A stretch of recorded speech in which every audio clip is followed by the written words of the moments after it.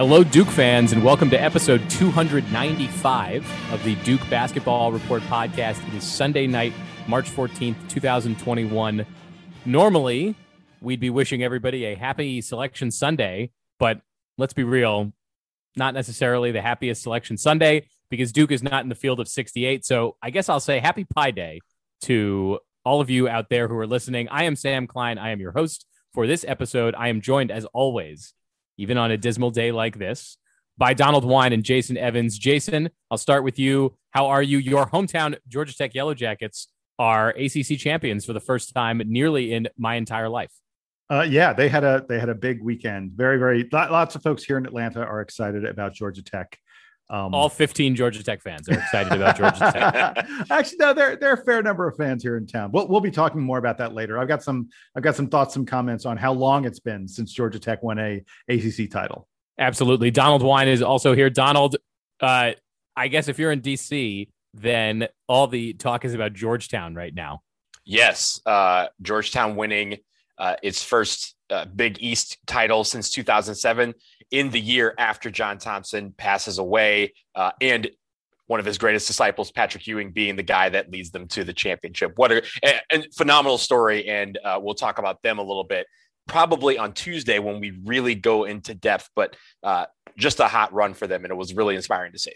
Yeah, very cool. Sam, lay out for folks what we're going to be doing so they understand. I guess, yeah. So what's happening here. I do have a bit of a rundown tonight. So I think our whole podcast schedule has sort of been in flux based on the news coming out. I think the last time we talked to everybody was on Friday morning when Duke was officially out of the tournament and they were not coming back. There was like a slim chance that maybe Duke would get chosen as an alternate for the NCAA tournament, or maybe Duke would choose to go to the NIT. The news as of today is that Duke is not going to play in the NIT. They likely would have been, a number 2 or number 3 type seed in the NIT. They were not going to be a number 1 seed. We know because they weren't in the first 4 out of the NCAA tournament. So the first 4 out become the number 1 seeds in the NIT. So Duke was probably a 2 or a 3 in the NIT. They announced today that they're not going to be playing in the NIT. There was no further clarification about that. So we're going to talk about that first. Then we'll kind of segue into discussing the NCAA tournament field very briefly, just to kind of give folks a recap of what we saw tonight. We'll come back, as Donald said, later this week and do a deeper dive on the field once we know that the field is definitely locked in based on teams not being able to travel for COVID or whatnot, because there may still be replacements on the way, which would really shake up the way the bracket is looking. So we'll do that recap later this week, the same day that we'll do a longer form recap on Duke's entire season, which will feature the recap of the stats game, which will be a total bloodbath for everybody. I'm kind of looking forward to that in a sort of macabre way. So we'll do those things. Then we'll take Sometimes you got to rip the Band-Aid off. So. Then we'll take a break. We'll come back. We'll talk a bit about the ACC tournament and how that turned out. It was a weird ACC tournament. The championship game was played between 2 teams who between them played exactly 4 games in the ACC tournament because of other teams dropping out due to COVID. And then we will finish with our final player of the week assignment for the 2020-2021 season. That segment, I predict, will be very short. Right, guys? Yes, I'm looking for confirmation. Yes, from them that'll be short. Yes. That everyone is picking the same guy for ACC player or for Duke player of the week. So let's start with the news tonight. As I said, it came out a few hours ago that Duke is not going to be accepting a bid to the NIT, which they likely would have gotten. They were not selected for the field of 68. They were not selected as alternates. CBS or the NCAA tournament committee gave 4 additional bids, you could call them, to teams who are going to be replacement teams in case other teams are dropping out. Duke was not chosen as one of those. So unless some enormous miracle happens, Duke is not playing in the NCAA tournament. Duke is certainly not playing in the NIT. So Duke's season is now over. It's the first time since 1995 that Duke won't be playing in the postseason. This is, like I said, it's been a very long time. Prior to that, you have to go all the way back to the beginning of Coach K's tenure in the early 80s for Duke to have not made the tournament. So on top of all the reasons that this season is unprecedented because of the pandemic situation, we also get to a point at the end here where Duke isn't making the tournament. So I want to kind of quickly react to that, and maybe you guys can talk me through how you were feeling over the weekend with all the news coming out, watching all these all these tournaments wrapping up in conferences around the country, and how you're feeling now about Duke not being in the field of 68. So Jason, I'll give it to you first. Whatever your thoughts and feelings are, let's just share them here. I mean, it's tough. Look, in the history of our podcast, we haven't had to do this. We haven't had to go through an NCAA tournament where the Blue Devils weren't in it. It wasn't something that came as a big shock to anyone. I think we all could see this coming for several days. The moment the Florida State game was canceled because of COVID protocols, you looked and you couldn't really figure out a path for Duke to make it into the NCAA tournament at that point.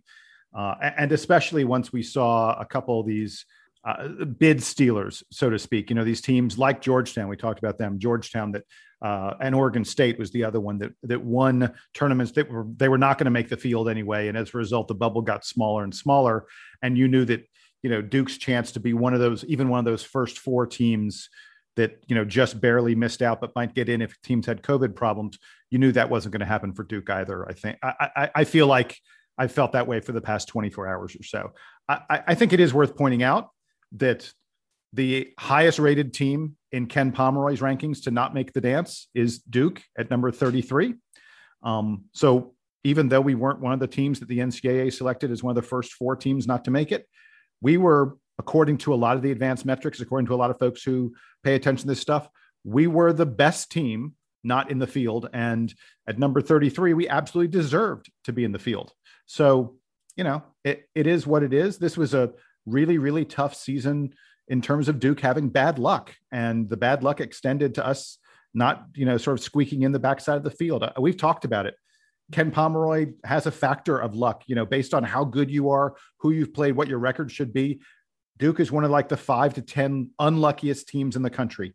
He thinks we should probably be much more like 15 or 16 and, maybe 8, something like that kind of record, as opposed to being 13-11. But you know what? When you're 13-11, you very much put your fate in the hands of the NCAA selection committee. And I think, unfortunately, they didn't see enough quality from Duke this season. And I don't know that I blame them that much. It is what it is. It sucks, but it is what it is. I think, Jason, you hit the nail on the head by saying that once Duke wasn't able to play Florida State, there wasn't much of a path. And look, there's always going to be the haters on the internet, and we're Duke, so there's lots of haters, and they will be there whenever Duke is down. There was a very weird conspiracy theory that I saw on Twitter about Duke ducking the Florida State game because they knew they were going to lose. Guys, there was basically no way Duke was making the tournament if they didn't play and beat Florida State. So get that out of your minds right now if you're infected by Duke haterdom. Donald, give me your thoughts on this weekend. Well, I mean, first of all, speaking of the haters, they're out in full force tonight, and that's fine. They should get their jokes off now because we're coming back stronger next year. If we get a couple of recruits here and there, we might be one of the top teams in the country, if not the best team in the country next year. So they can hate all they want. But think about this. I'm 38 years old. In my 38 years, this is only the third time that Duke has not made the NCAA tournament, which is incredible when you think about it like that. So this has been a difficult year. I think over the course of the weekend, it was just, for me, it was the news coming in didn't really move me one way or the other, because it was almost to a point where we're just like, let's see how this plays out. We don't know all this talk about maybe we'll get a tournament bid. Maybe we won't. Maybe we'll be a replacement team. If we get replacement team, will we take it? Will we be in the NIT? All of that. Like, I was basically like, let's just play it out, see where the chips fall. And if we're in the NCAA tournament, terrific. Let's go win the thing. It would have been great to be in there and try to have a chance to win this thing. But at the same time, we're not in it. It ends our season with us not taking the NIT. And I know why we didn't take the NIT is because it's in Texas and full arenas. We ain't doing that. So I think when it comes to this season, it like Jason said, it's just a lot of sheer dumb bad luck. And we had some games that we were in it at the end, and the ball didn't go in the hole the way we wanted it to, or the ball didn't roll the way we needed it to. It is what it is. A lot of teams have to deal with this every year. This is the first time in 25 years, 26 years that we've had to deal with this. So, and Donald, you talked about the haters. I'm glad that they are out there. I'm glad that they're joyful and gleeful today that Duke didn't make the tournament, because you know what? They only hate because we are great. No one's out there going to, hey, did you see Notre Dame didn't make the tournament? No one cares that Notre Dame didn't make the tournament other than Notre Dame fans, because Notre Dame isn't a team that makes the tournament every year. People are out there talking about the fact that Duke didn't make it this year, talking about the fact that Kentucky didn't make it this year, because there are certain programs that are better than everybody else, certain programs that are always talked about and part of the college basketball picture. I mean, to be honest, the pundits, the haters, all the other folks out there, they talked about Duke more this weekend than they did a lot of teams that are in the tournament. That shows you how much we are. So, hey, hate on us all you want. It just shows how great we are. Cat Williams once said, if you have 20 haters, you should be worried about how to get to 40 haters by summertime. We have a lot of haters out there. We just have to figure out how to get a lot more than 40. We have a lot more than 40. We have millions of them. And like you said, Jason, they talked about us not making the tournament right now more than they're talking about their own team or other teams that did make the tournament who deserve to be given the credit of making the tournament. So they can hate on us all they want. When we come back, I got notes right here in my brain. I will remember all y'all. So next year when we're going for 6, just remember when I call. And going back to the bit of news that I guess was sort of a footnote, but that Duke is not playing in the NIT. We've touched on it a bit so far, but I think the three of us had this conversation a few weeks ago about whether or not Duke would play in the NIT. And the conversation I think we had mostly centered around they probably would choose to play if invited. And we sort of talked through like how things would change to make it so that Duke wouldn't play. And I think that's exactly what came to pass, is that if Duke's having its own COVID troubles, they're not going to then go out and put themselves at more risk and potentially expose more of the student athletes, coupled with the fact that, like Donald said, they're going to be playing in front of big crowds in Texas, and on Duke's campus right now, there's a big spread of the virus that is causing additional lockdown to have to be put in place. So, and I think Sam, I think that's a big deal. I think that is a large part of why Duke chose not to do this. This is a moment when the school is going through its worst COVID outbreak yet. And they just instituted some very severe lockdowns on all the students. I think that they maybe perceive it's not the right message to say, oh, by the way, while we are telling all of you that you need to stay, in your dorm room, you can't even come out to get food, essentially. While we're doing that, we're not going to send our basketball team off to Texas to play in front of live audiences. Yeah, I think there's also one thing that I wanted to quickly note about this whole timeline of the weekend. Friday night, very late Friday night, Duke basketball Twitter put out a very vague tweet that just had a frowny face emoji and a neutral face emoji. And the internet just blew up at that because they're like, what does that mean? The reason why I mentioned that is because for a minute, I think this is where most people's heart rates probably elevated a little bit. There was the rumor that was gaining a lot of traction. And I won't say traction in the form of credibility, but just traction in the form of legs and moving around, that it was a false positive test that rendered us out of the ACC tournament. And so most people were probably like, okay, if this is true. And then right after that is when the news came about Duke saying, hey, if you take us to the NCAA tournament, we're ready to go. And I think that is kind of the one part where people kind of probably got their hopes up just a little bit. But I think when it comes to some of these things, and I will say this, a lot of people, the haters have been out since last Thursday, because when we were out, they were basically blaming us for we're doing the bus trips from Greensboro to Durham and back for the NCAA or for the ACC tournament. But then right after they got those jokes off, UVA pulls out of the tournament for the same reason. NCA&T, who is also based in Greensboro, had to pull out of the MEAC tournament, and they would have probably gotten to the NCAA tournament. They got out because of a false positive. So there was a lot going on this weekend when it came to that. Then Kansas came out. So within the span of like 24 hours, there were a lot of teams having to deal with this. And it made people kind of realize that, hey, if everyone's going through it, then we just have to kind of see where this all plays out. And I think that's where you kind of leveled off, in a sense, back to earth.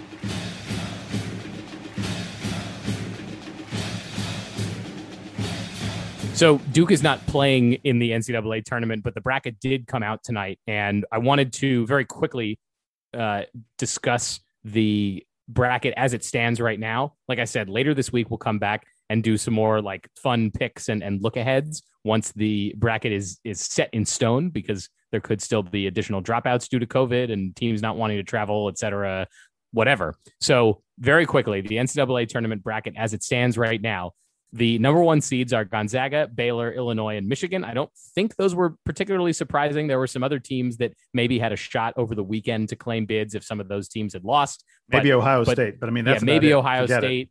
The rest, those four are locked in. So those four are locked in. Gonzaga has had an unbelievable season and is undefeated. I think the biggest story heading into the NCAA tournament is that Gonzaga is still undefeated.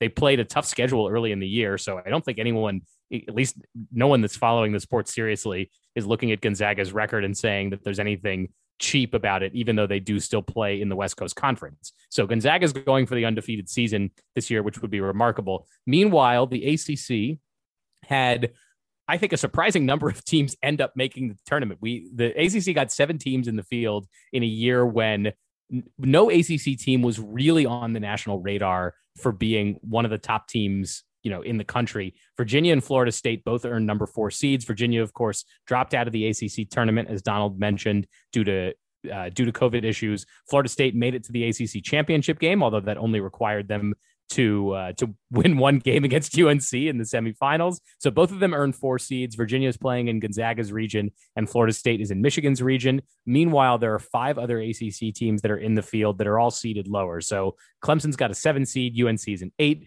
Georgia Tech, the ACC champion, is a 9. Virginia Tech is a 10, and Syracuse is an 11 seed. They're not in the play-in game. So they made it comfortably. And Louisville, to wrap that up, is not technically in the field yet, but they are one of the first 4 out. I believe that they're the top first 4 out. So it's very possible, if not likely, given how many teams there are, that Louisville is going to find its way into the tournament, although we have no idea where that's going to be yet. So we'll update again later this week on that. But guys, thoughts on the NCAA tournament field, the bracket reveal, any of that you saw tonight, either on top seeds, ACC teams, anything else? Donald, give me some thoughts. I thought the most surprising thing of the teams in the tournament is Syracuse making it outright, because it seems like by beating NC State in the, whatever the second round that was of the ACC tournament, that they were locked in, because they played Virginia pretty well. They lost on a buzzer beater, and most people thought, well, they needed that win to solidify, but it seems like they were already entering that tournament. So that was probably the most surprising thing to me.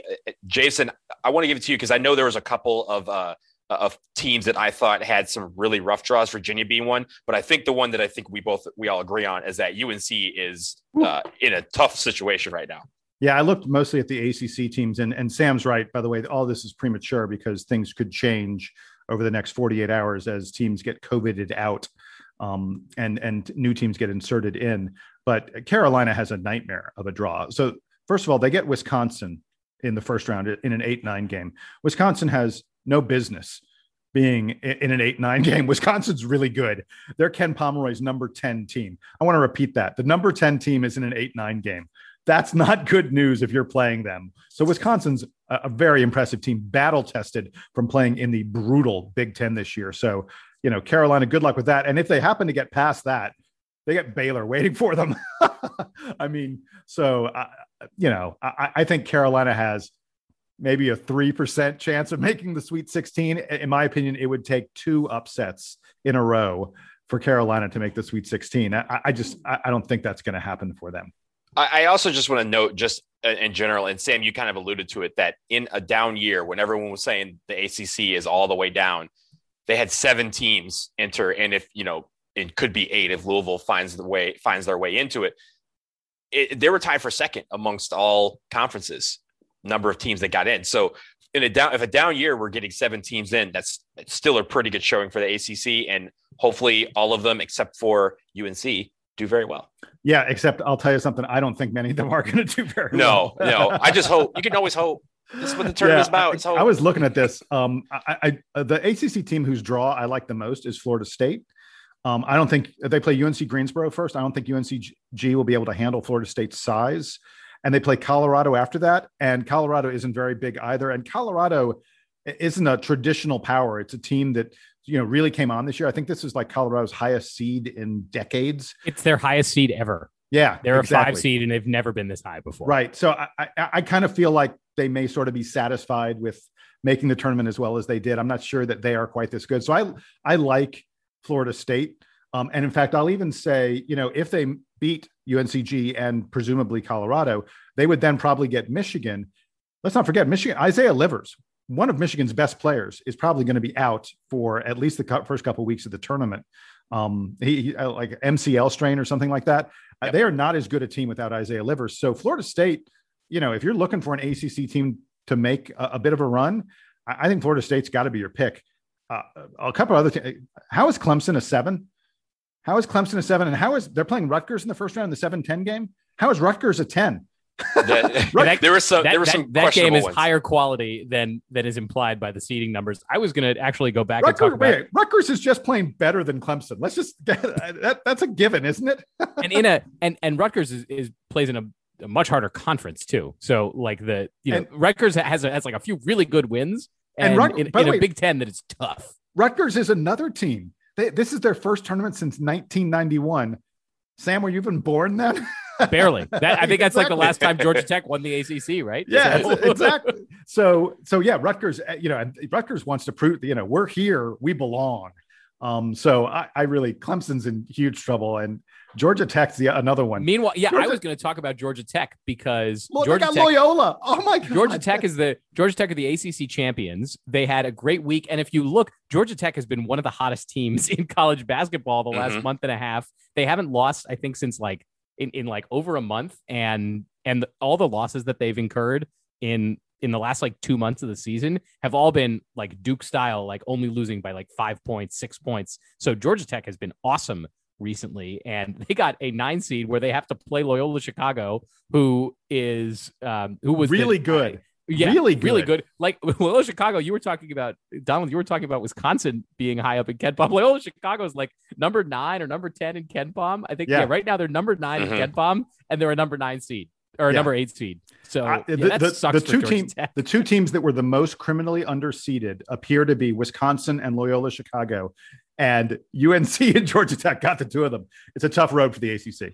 So I have 2 quick notes. One, I want to note that the NCAA decided inexplicably, even though all the games are in or around Indianapolis, to still go with the region names as opposed to like regions 1 through 4. Like, who's going to remember who's in East? And they're going to say, oh man, they had a tough road to get through Indianapolis to Indianapolis to Indianapolis. Like, I don't know why they named these regions except for continuity, but we could tell. You could just say, hey, in the spirit of this not being really continuous of all the other tournaments, you could just name these 1, 2, 3, and 4. But and when you look back at this tournament in 20 years, like, if you're going through like old tournament stats and things, right, you could be going through and say, oh, this team had to go to the West region and play Gonzaga. Like, we won't remember the fact that Virginia was in the West. Like, it'll say Virginia was in the West region and had to play Gonzaga in the Sweet 16, presuming that both of those teams make it. And it'll be like, well, normally that would be really hard because Virginia would have to fly out to like Anaheim or San Francisco or something. And this year they're all just going to be in Indianapolis. So Gonzaga gets none of that benefit. Yeah. And the second thing I will say, I think the saltiest team, the team that should be the most salty, is definitely Louisville. Why? Because the chairman of the NCAA Tournament Selection Committee just happens to be the AD for the University of Kentucky, and they left them in the outside looking in. I think I'm telling you, Kentucky, the state of Kentucky, all basketball fans are melting down right now. Kentucky fans are probably like a little happy, and Louisville fans are probably incensed. So I'm going to avoid Kentucky for a little bit, like the whole state. I'm going to just let them, solve that one on their own. But I thought it was pretty interesting that the Kentucky AD is the one that got to announce that Louisville was on the outside looking in. He had a little bit of a what you might call a shit-eating grin on his face. Yeah, he had a little smirk. He was like, well, we worked really hard on it, and props to the committee for doing a great job. He was happy about it. Although, Louisville probably still ends up making the field and gets a better seed potentially than they would have had they made it. So true. Louisville's out here hoping that somebody gets sick, unfortunately, so that they can slide in as like a surprise number 5 seed. Hey, the last thing I got on the tournament, just really quickly, the NCAA selection committee loves Gonzaga. Now, I know Gonzaga is really, really good. By the way, if you look at KenPom, Gonzaga is like a full 6 points of efficiency margin better than anyone else in KenPom. They are such Which a is stupid. Yeah, that's stupid. I mean, folks, you got to understand that's a lot. That's a lot. I mean, Gonzaga is really, really better than everyone else this year. But here's how much the committee loved Gonzaga. The number 3 seed in Gonzaga's region is Kansas. The number 4 seed is Virginia. Those are the 2 teams that appear to be most immediately in peril of being COVIDed out of the tournament because they just got COVIDed out of their conference tournaments. So when, Louisville or Wichita State or whoever it is replaces a team in the tournament, they're probably going to be sliding right into Gonzaga's bracket. If you don't pick Gonzaga to the Final Four, I don't know, man. I don't know. Well, they also, and that was another point where he kind of was like, oh, that's interesting that they're all in the same region. The selection committee kind of goes through all these things and they balance a lot of factors. And it just so happened that Kansas and Virginia, they should be ready to go. We think we'll have a 68 team bracket. We're like, oh yeah, 68 teams, but is it these 68 teams? Probably not. All right. So like I said, we'll do a longer preview of the NCAA tournament later this week once the bracket is set in stone. Right now, we're going to take a quick break. When we come back, we're going to talk a little bit more about the ACC tournament that was and the last player of the week nominations. It won't be surprising, but it will be a fun little chat. So stick around.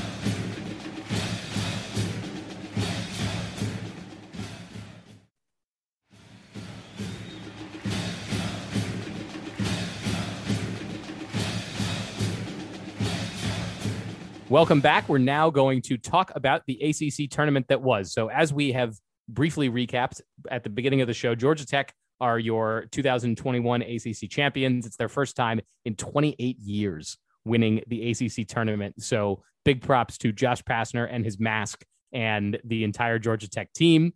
Florida State came in second. They lost to Georgia Tech in the championship game. They only had to play one other game, which was a tight match against UNC in the semifinal. Elsewhere, we know that Duke had to drop because of COVID reasons. Virginia also had to leave because of COVID reasons.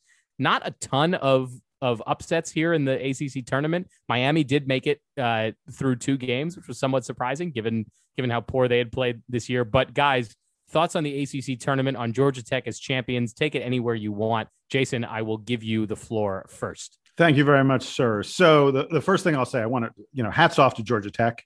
An amazing stat I saw. This was Georgia Tech's 4th ACC tournament title since they joined the conference in 1979. Their 4th title since 1979. That makes them the 3rd most winningest ACC team behind Duke and Carolina. Can you believe that? Since 1979, with 4 ACC tournament titles, Georgia Tech is now 3rd in the conference behind Duke and UNC. That's insane. That is crazy. Considering they haven't won in 28 years. Exactly. I'm also shocked that Virginia is not if you had asked me who's 3rd, I would have guessed Virginia or honestly probably Maryland. Yeah, Maryland would have been the one I would have guessed. Maryland's got enough run. good years, but Virginia has the last 10 years with Tony Bennett and they have the Ralph Sampson years. So I would have thought maybe they picked up 2 ACC tournament championships during Ralph Sampson and maybe they've got 3 more in the last 10 years or something, but no, it's Georgia Tech. Wow. That's amazing. Georgia Tech. So that's kind of amazing. By the way, the other stat that everyone was talking about that I have to talk about is this was the first ACC final since 1996 without Duke or UNC. I would have put this in another term. There wasn't a single player playing in the finals who was alive. There wasn't a single player playing who was alive the last time there was an ACC final that didn't feature Duke and UNC. The last time Duke and UNC were not in the finals, Josh Pastner, the head coach of Georgia Tech, was still in high school. It's crazy. Here's another stat that'll blow that one out of the water. They said on the broadcast that was the first ACC final featuring 2 teams that were not charter members of the conference. Each ACC tournament final has featured at least 1 charter member of the ACC since its inception. Let's hear it for old school. Old school. That's incredible. That's an incredible stat because just the number of teams that this happened, you're like, okay, well, maybe Duke and UC have off years. You still had a charter member that was in there. So that's incredible. And I wanted to, getting back to Georgia Tech, I do want to compliment them. They played great in the tournament. The number of turnovers they forced on Florida State was simply stunning. And I personally think if I was a head coach, I would make a tape of Jose Alvarado and Moses Wright and the way they play basketball. And I would force my players to watch it, because if there's a 50-50 ball, 50-50 balls go to Jose Alvarado and Moses Wright about 80 to 90% of the time. It's unreal the way those two guys, Moses Wright, I was noticing sometimes he was battling 3-4 other Florida State guys. There'd be a loose ball batted around, rebound underneath the basket. Moses Wright came up with like 90% of those. It was uncanny. And if there's a ball on the perimeter, Jose Alvarado, just forget about it. Those two guys, they've been toiling in this program for a while. They've not had a lot of success. It's impossible not to root for them. It's impossible not to feel good for what they've accomplished here. Look, in the postgame, I'm not sure if folks saw the postgame, but Jose Alvarado swimming in the balloons and crying when he was interviewed, talking about his daughter and his family. This happened to just some great guys. I wish it had been Duke. If it couldn't be Duke, I'm really happy for these Georgia Tech players. They deserve this because they worked hard to get it. Absolutely. I watched that championship game, and the inspired ball that they played, not just yesterday, but throughout the tournament, was really something to watch. It made it fun to watch. And it made them, I mean, even when we played them, it was very tough battles. You could tell that there were guys that if I were a Georgia Tech fan, I would latch onto them immediately. But the fact that they're able to go out as champions is incredible, given what they've had to go through, just given the run that they made. I think it was simply awesome to have a team like that win a championship and win it in prime fashion like that, to win the ACC, one of the best conferences in college basketball. And by the way, if this was the Georgia Tech basketball report, we would have done an emergency podcast on Jordan Usher's slam dunk, which was outrageous. I mean, that was like, that was we wouldn't have waited for the game to end. Exactly. We waited for the game to end. Hopped on middle of the game just to do it. Oh my God. Yeah. That's one of the great dunks in ACC tournament history.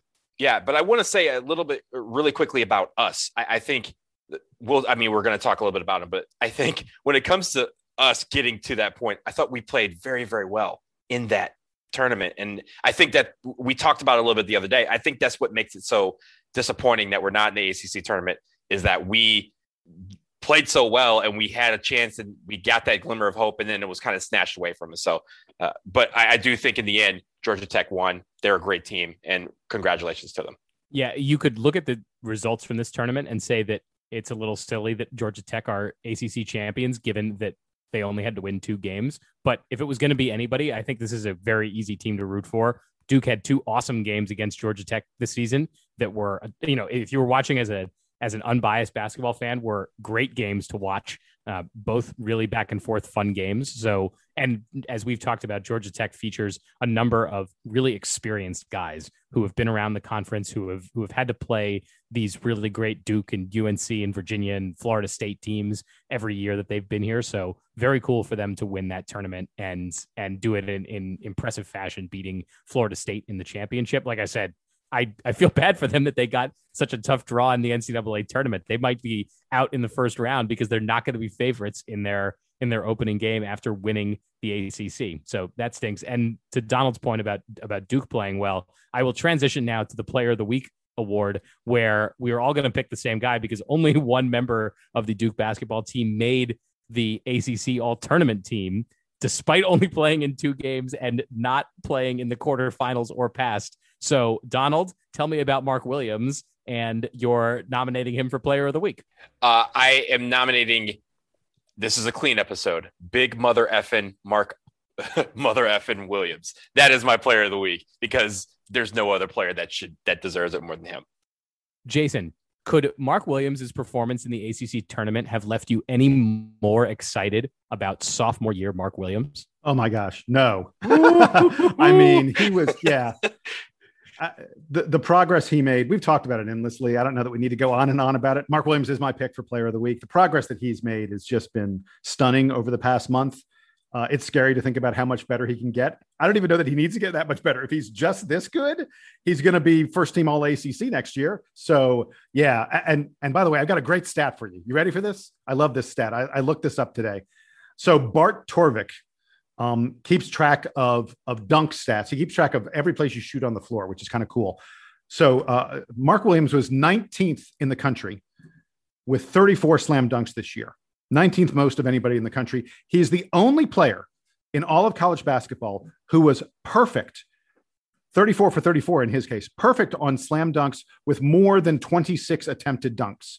Everyone else who had more than 26 attempted dunks missed at least one slam dunk. Mark Williams, 34 for 34. And by the way, he only played 35% of Duke's available minutes this year. If he'd played a more normal, like 70%, which translates to about 28 minutes per game, I think he'll actually average more than that. But if he played about 28 minutes per game and we extrapolated his current stats, he would have 68 total dunks, which would be second in the nation to Kofi Cockburn.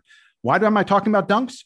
Dunks are high percentage shots. Have I mentioned Mark Williams never misses dunks? So, so there you go. That's what I'm looking forward to. Mark Williams slamming the ball on all of college basketball next year more than anyone else in college basketball. I think that is what's going to happen. In a brief preview of the Stats Game recap, we disagreed at the beginning of the season about who was going to lead the team in field goal percentage because I didn't give it to Mark Williams. Mark Williams. Yeah, I was going to say, you say we disagreed? I said we as a group. Donald and I knew. Each other. Mark Williams ended up at making almost 2/3 of his field goal attempts, and Matthew Hurt came in second at 55%. So well behind Mark Williams by the end of the season. When we come back next year, we're going to hear a lot of rumors, or not rumors. We're going to hear a lot of talk over the offseason about Mark Williams going on the cookout diet and doing a lot of Mikan drills. And it's going to be awesome seeing him next year. We're going to get ourselves way too excited about Mark Williams. Cannot wait. He is our player of the week, our unanimous player of the week, the final player of the week of the season. This in the saddest year of Duke basketball ever, an enormous highlight for us was getting to watch Mark Williams at the end of the season. So we'll talk about him more. We'll talk about Matthew Hurt more. We'll talk about all the Blue Devils more later this week. Until then, feel free to send us questions ahead of our season recap, which we're going to be doing this week. dbrpodcast@gmail.com. We would love to hear some questions and hopefully we can weave those into the discussion that we're having this week. I'm not going to commit us to a day when we know what we're going to record. It's going to kind of be dependent on if there's other news that comes out. So sometime this week before the tournament starts in earnest on Friday, we'll be back in your feeds to talk a little bit of NCAA tournament preview, but a lot of Duke season recap. So for Jason Evans and for Donald Wine, I am. What are we laughing about? My wife just sneezed so loudly. They both started. I was cruising into the outro here. You were there. It was so loud. I saw, like on Zoom, you know how you can see the boxes light up? I saw my box light up. I was like, oh, wow. All right. Well, it was great. Bless you, by the way. We hope that Mrs. Evans is not sick and that she's okay after that sneeze and that everyone's okay in the Evans house. But for Jason's wife, for Donald Wine, I am Sam Klein. This has been episode 295 of the Duke Basketball Report podcast, finishing up the saddest season that we can all remember in, maybe a sort of lighthearted and happy way. We will talk to you again this week. Until then, Duke Band, take us home.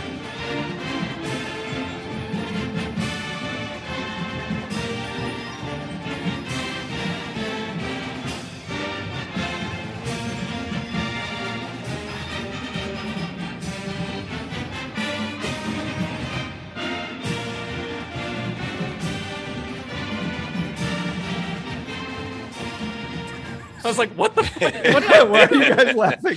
I can't believe you didn't hear it. I tried hard not to, too, because I saw him just kind of go, ooh, and that's what got me. It wasn't the sneeze. It was him going. No, I was like in the zone. I was you were rolling. It was loud. It was a great save, though. Great save. Donald, you heard it, right? Yeah. Oh, yeah. I was going to pay no mind, and then you kind of went, and I was like, there it is. I lost it.